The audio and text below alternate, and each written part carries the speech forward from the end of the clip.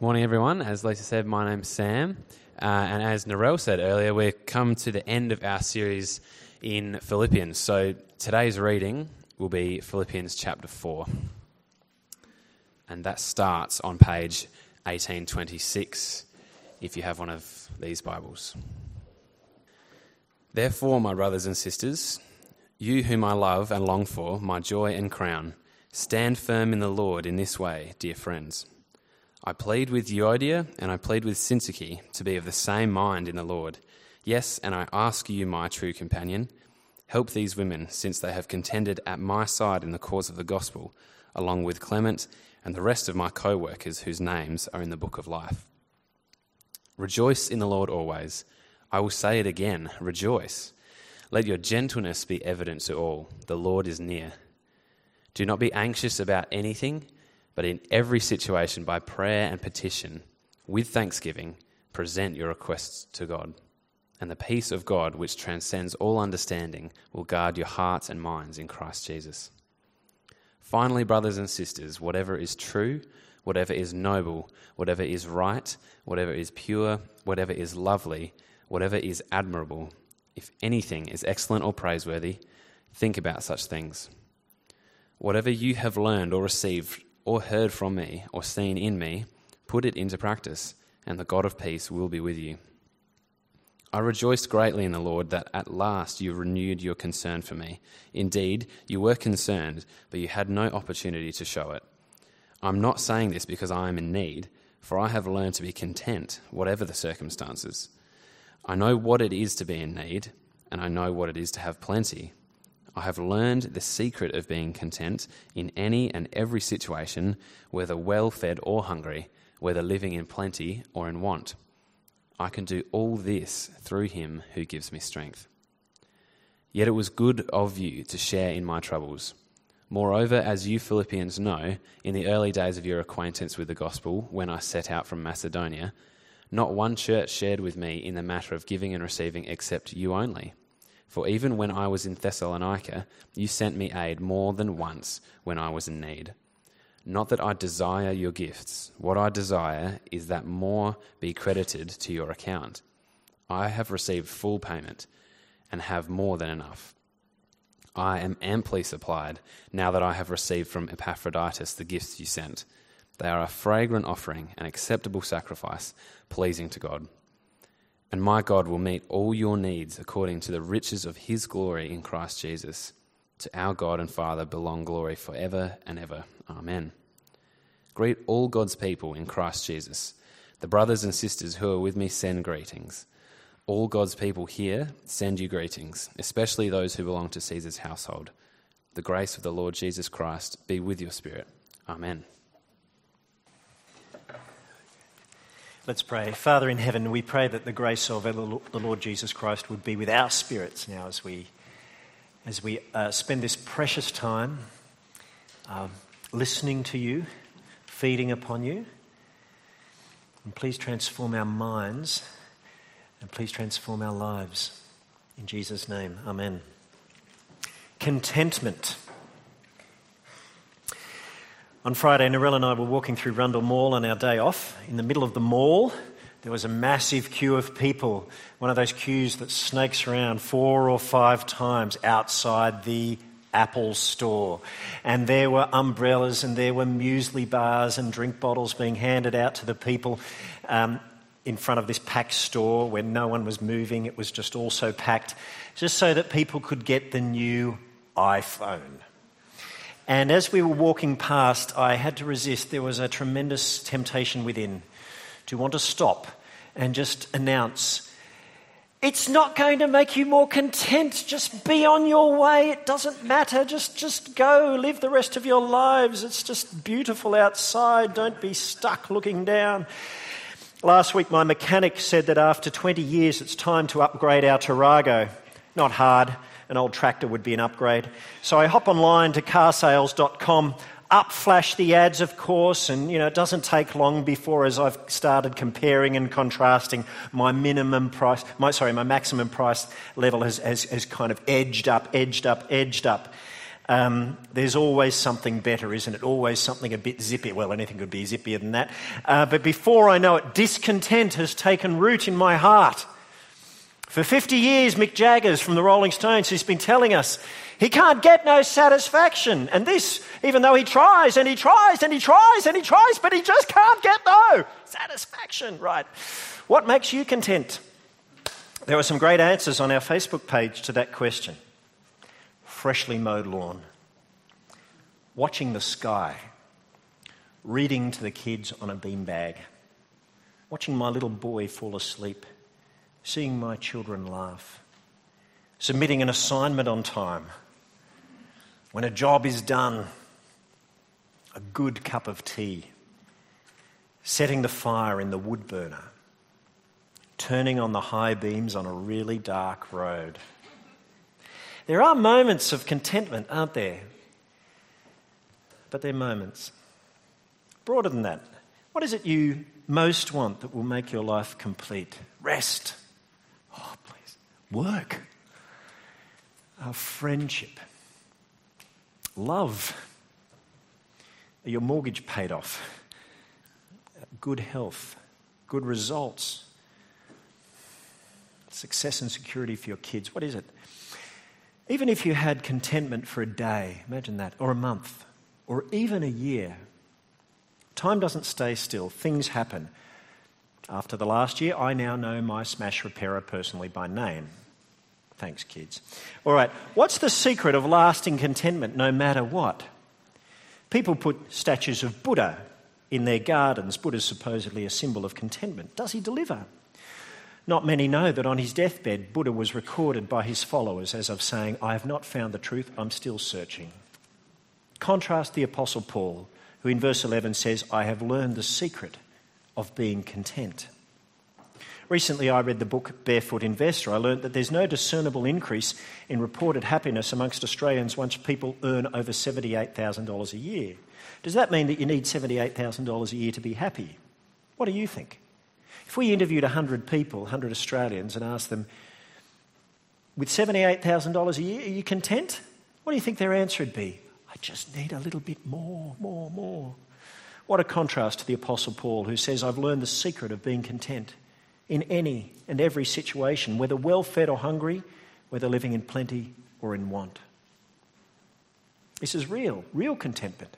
And he's writing from prison. He's not faking it.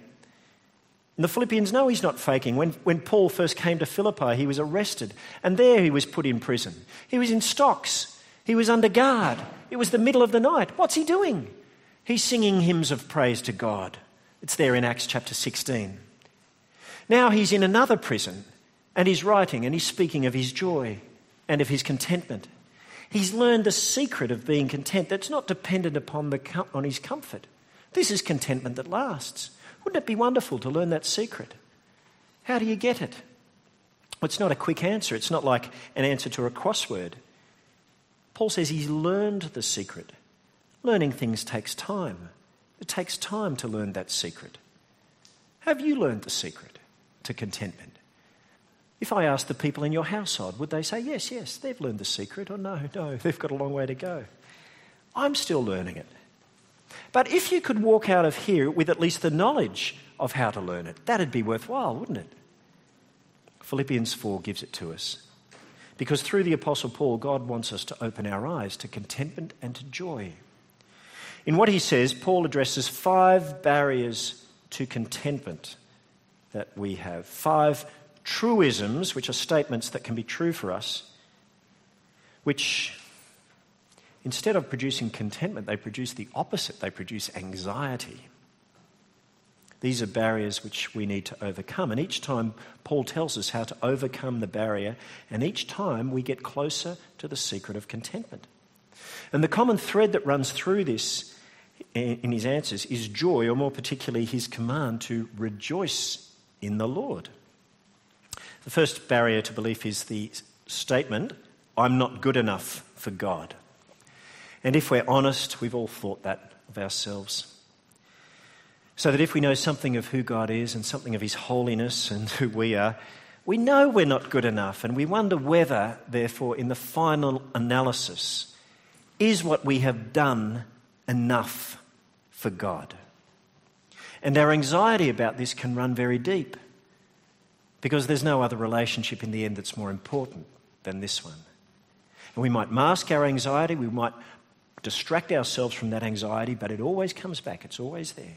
Paul addressed it last week, and I'm mentioning it this week because in chapter 4, verse 1, that's Paul's conclusion for everything he said last week in chapter 3. And the conclusion is, therefore, my brothers, that's how you should stand firm in the Lord, dear friends. And from his conclusion, there's none of the anxiety which says I'm not good enough, that anxiety which leaves us fearful and trembling. There's all of his confident assurance which leaves us standing firm, not trembling, standing firm. How could anyone possibly think they could stand confidently before the Lord? Isn't it arrogant for someone to say, I'm good enough? Well, the answer is that it's not we who are good enough, it's Jesus who's good enough. It's like the old adage, it's not what you know, it's who you know. And that's true in many things in life, and it's also true in this area of salvation. It's not what you know about God, it's who you know. Paul knows Christ, and Christ makes all the difference. And that's why at the start of chapter 3 he says, rejoice in the Lord, because, chapter 4 verse 1, that's how you stand firm in the Lord. If we're scratching our heads and wondering what on earth he's talking about, in chapter 3 he contrasts two different ways of thinking. The first says, my standing before God is dependent upon me, on my religious credentials, on my religious performance, on the good I've done for God, on the laws I've obeyed. That way of thinking, which is based on law, that will always leave us short, because we'll never have actually known if we've done enough. There's a second way of thinking, which says my righteous standing before God has nothing to do with what I have done, but all to do with what Jesus has done. So because he lived the perfect life that I haven't, that means that when he died on the cross, he didn't die for his own sins, which meant that he could die for other people's sins. In fact, he dies for the sins of the world. He dies for mine and for yours. And so he takes away our guilt, and more than that, his righteous life counts for ours. And so the contrast comes out in chapter 3, verse 9, when Paul says, I want to know Christ and be found in him, not having a righteousness of my own that comes from the law, but that which is through faith in Christ, a righteousness that comes from God and is by faith. So that when we know Christ and believe in him, God gives us the righteousness that rightly belongs to Jesus because he lived and he died for us. And by rejoicing in him, celebrating this, in all that we have because of him, what it means is that our anxiety about our ultimate standing with God vanishes. Because our standing before God is no longer about us. It's all about him and what he's won for us. So there's the first barrier, you see, overcome. The anxious thought that I'm not good enough. That's part of the secret of being content. To believe it's all about Christ. The second barrier to contentment is the thought that this life is all there is. Have you ever wondered that? Thought that? That's a barrier to contentment, because as good as this life can be, and we heard from the Facebook answers, it can be good, can't it? There are great moments. As good as this life can be, the moments won't last. We are all prone to sickness, we're prone to grief and loss, and ultimately to death. Knowing that can make you very discontent and downcast and despair. But listen to the joy in how Paul speaks of the Philippian Christians who share his belief in Jesus. Chapter 4, verse 1, he calls them my brothers and sisters, you whom I love and long for, my joy and my crown. They are the people in chapter 3 who are fellow citizens of the kingdom of heaven, who eagerly await with Paul a Saviour from there, the Lord Jesus Christ, who by the power that enables him to bring everything under his control will transform our lowly bodies so that they will be like his glorious body. And he's pointing us to life beyond this one. And chapter 3 ends with this great high hope. And that's why he tells them to rejoice in the Lord. And that's how, chapter 4, verse 1, they stand firm in the Lord.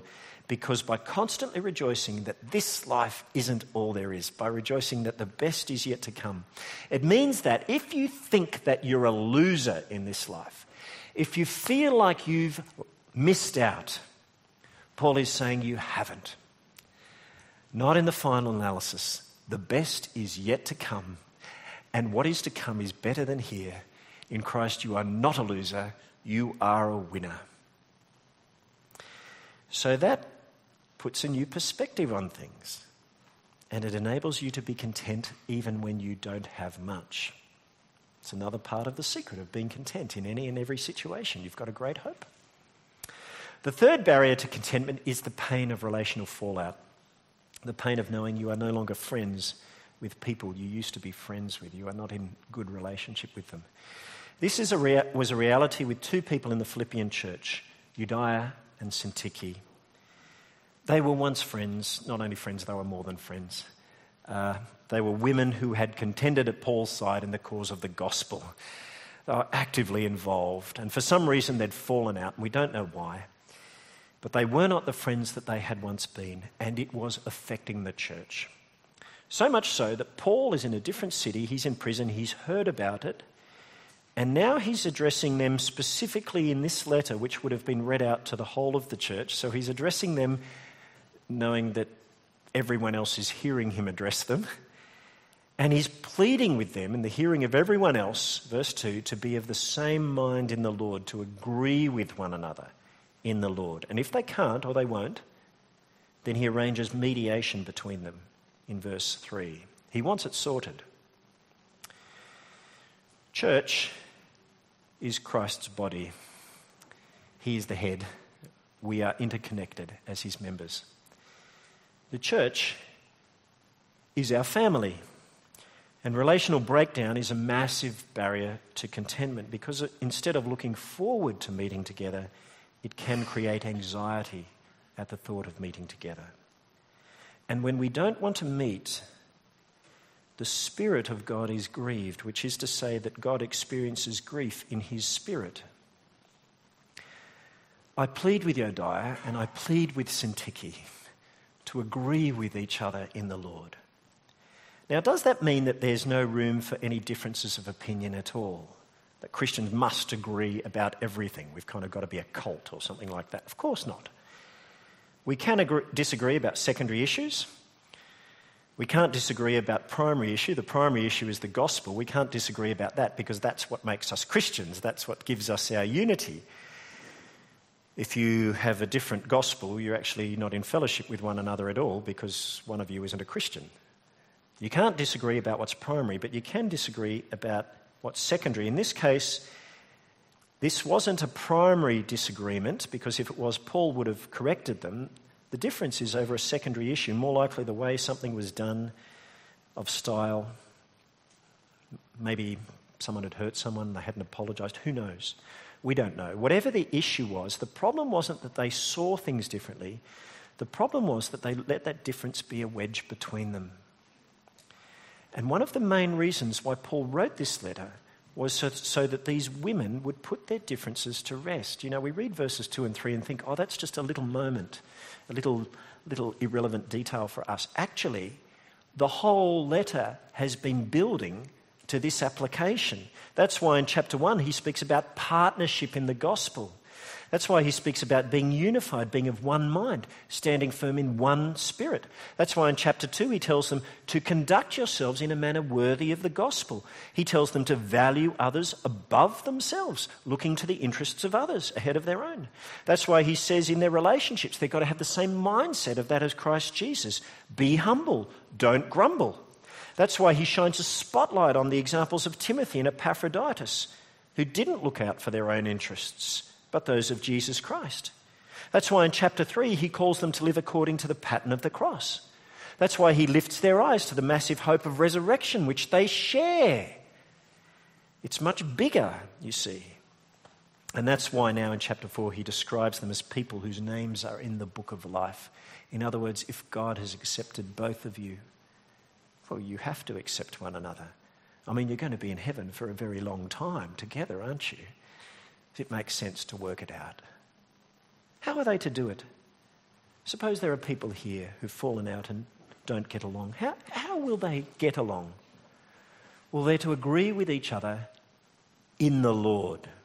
which means both acknowledging that they share relationship with Christ and therefore with each other in Christ, and both realising that this is primary and that must trump any difference that they have, which means then relating in humility towards one another out of respect for Jesus and love for him, with the firm resolve to keep secondary issues secondary, not make secondary issues primary, because that would be dishonouring to Christ who died so that they could be one. Practically, how do they do it? Paul tells them in verse 4, he says, "Rejoice in the Lord always." And notice that he then repeats it. And you can imagine him figuratively eyeballing from prison these women, imagining as they stand there with their arms folded and their lips set. And he says, "I say it again, rejoice." Why does he say this? It's very hard to remain angry with a person if you're both rejoicing in the Lord. And it's very hard to rejoice in the Lord if you're holding on to a hurt or a grudge. So he says, both of you rejoice in the Lord. And then, of course, he knows will flow that personal resolve not to change the other person but to change yourself. He says, let your gentleness be evident to all. What do you want to be known for? On your tombstone, what do you want written there? They were very good with money. Always kept a neat house. Paul says, aim to be known for your gentleness. Now, the word gentleness is very hard to translate. It means gentleness, yes, but also reasonableness and forbearance. It's the opposite quality to that which divides. Gentleness, reasonableness, forbearance. Make it your ambition to be known for this. And then he says, an extra reason, the Lord is near. That is, the Lord is not far from us. We can't see him, but he sees how we relate. He knows our thoughts. He knows the motives of our hearts. Could we imagine carrying on and being divisive in the presence of Jesus himself if he was in the room? No, we couldn't. He says, well, let you be gentle with one another because the Lord is near. So that's the third barrier overcome by rejoicing in the Lord. The fourth barrier to contentment is the thought, I'm not safe. This was a real issue for the Philippian Christians. They've already experienced suffering for the gospel, and now Paul's in chains in a Roman cell, and they're expecting similar things to happen to them. What's the secret to be content even in that situation? How could you be content when you're anxious about what might happen to you or might happen to your kids if you're thrown into the clink? This is a real fear for many Christians around the world. And Paul knew it. He wasn't removed from that situation. He was in it. And so he's not being flippant or, unreal when he says, don't be anxious about anything. But in every situation, by prayer and petition with thanksgiving, present your requests to God. And then here's the promise. Then the peace of God, which transcends all understanding, will guard, literally will garrison. And there's irony here because Paul's in a prison. The peace of God, which passes all understanding, will garrison your hearts and your minds in Christ Jesus. Now again, he's not saying that we won't have reason to be anxious. He's saying what to do with your anxiety. Pray about it. And even more strongly, petition God. Do it with thanksgiving, but make your request known to God. If you're anxious, develop a reflex reaction. Pray about it. And the promise is that God will answer. And it may be by delivering you. Chapter 2, Paul says, I eagerly expect and hope that I will no longer be in chains for you. He may deliver you, but the promise is that when you pray, God will protect your mind and your heart from caving into panic. In 2001, when the Taliban took over Kabul in Afghanistan, 3 Australian aid workers were taken as hostages by the Taliban. In 2002, I spoke to one of them, Diana Thomas. I asked her whether she felt that her life was ever in danger. She said, yes, 3 times. 3 times I was told I would be shot before a firing squad. She was in a cell with rats running around. It was squalid. It was awful. She said, but God protected me. And he made the whole experience almost surreal for me, a bit like a dream. I asked her whether she was glad that she'd been through it. She said yes, because she realised then, strangely, that the safest place that she could be in Afghanistan was in the arms of God. The peace of God, you see, which transcends all understanding. And then I said, would you go back if you could? She said, absolutely. When you're anxious, pray with thanksgiving. And then, of course, instead of thinking of thoughts of revenge, if you suffer, think of whatever is true, whatever is noble, whatever is right, whatever is pure, whatever is lovely, whatever is admirable. If anything is excellent or praiseworthy, think about such things. Whatever you've learned or received or heard from me or seen in me, put into practice, and the God of peace will be with you. Are you beginning to learn the secret of contentment?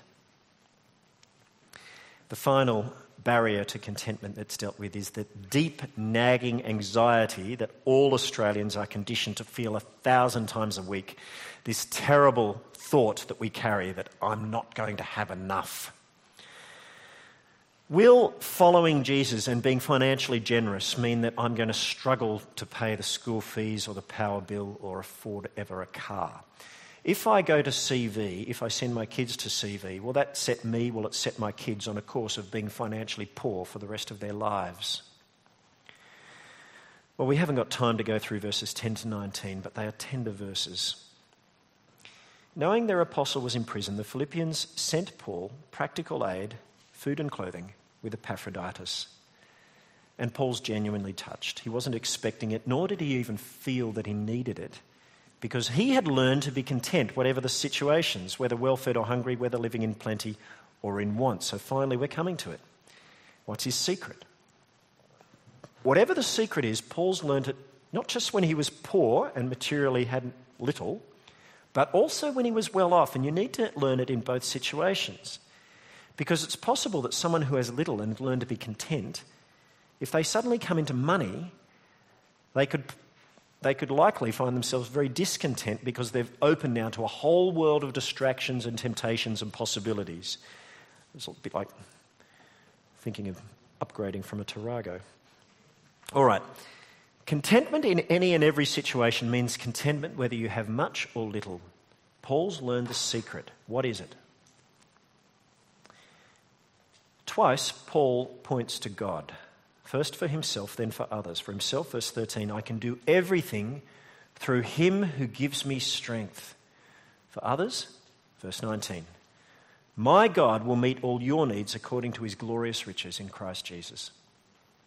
For himself, I can do everything through him who gives me strength. He's not saying that God enables him to walk on water, that God enables him to keep pushing himself with zero sleep and with zero money and with zero food. That would be to be non-human.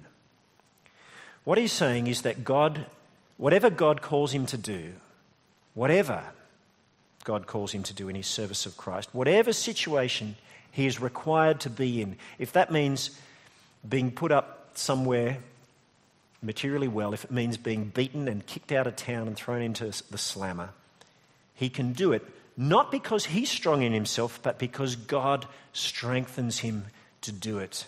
And he's learnt it time and time and time again. And then for others, of course, he's confident because he knows what God is like, that whatever our needs are, God will meet them, especially our need to be strengthened when we have little. Have you learnt the secret of being content? The secret is God himself and who he is to you and who you've learned him to be. Learning that in every situation he will meet all your needs, whatever the barrier to contentment. When you think that you're not good enough, rejoice in the Lord, and suddenly you're reminded, yeah, that's right, I'm not good enough, but Christ is. That's the whole point. When you're worried that this life is all there is and you're getting down because you think you're a loser, rejoice in the Lord, because then you realize that the best is yet to come. Christ is going to raise me from the dead. I'll be transformed to be like him. I am rich indeed.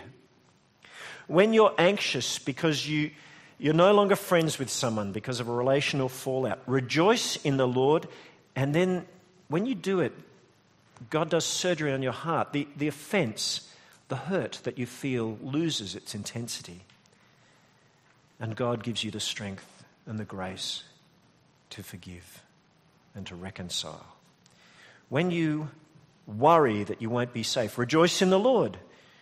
God promises a peace which passes all understanding. When you worry that you won't have enough, rejoice in the Lord, and you'll be strengthened by God to deal with whatever you have, whether you've got plenty or you're in want. The secret is God. Have you learnt it? When I asked on our Facebook page what gives you contentment, there was one answer which just shone. Mandy. Knowing that Christ is in me, is with me through everything, all the time, and that I can praise and cry out to him at any time, and that my God hears me and he loves me no matter what. That's the secret. And she's learnt it. And Father, help us all to learn it as we rejoice in you. Amen.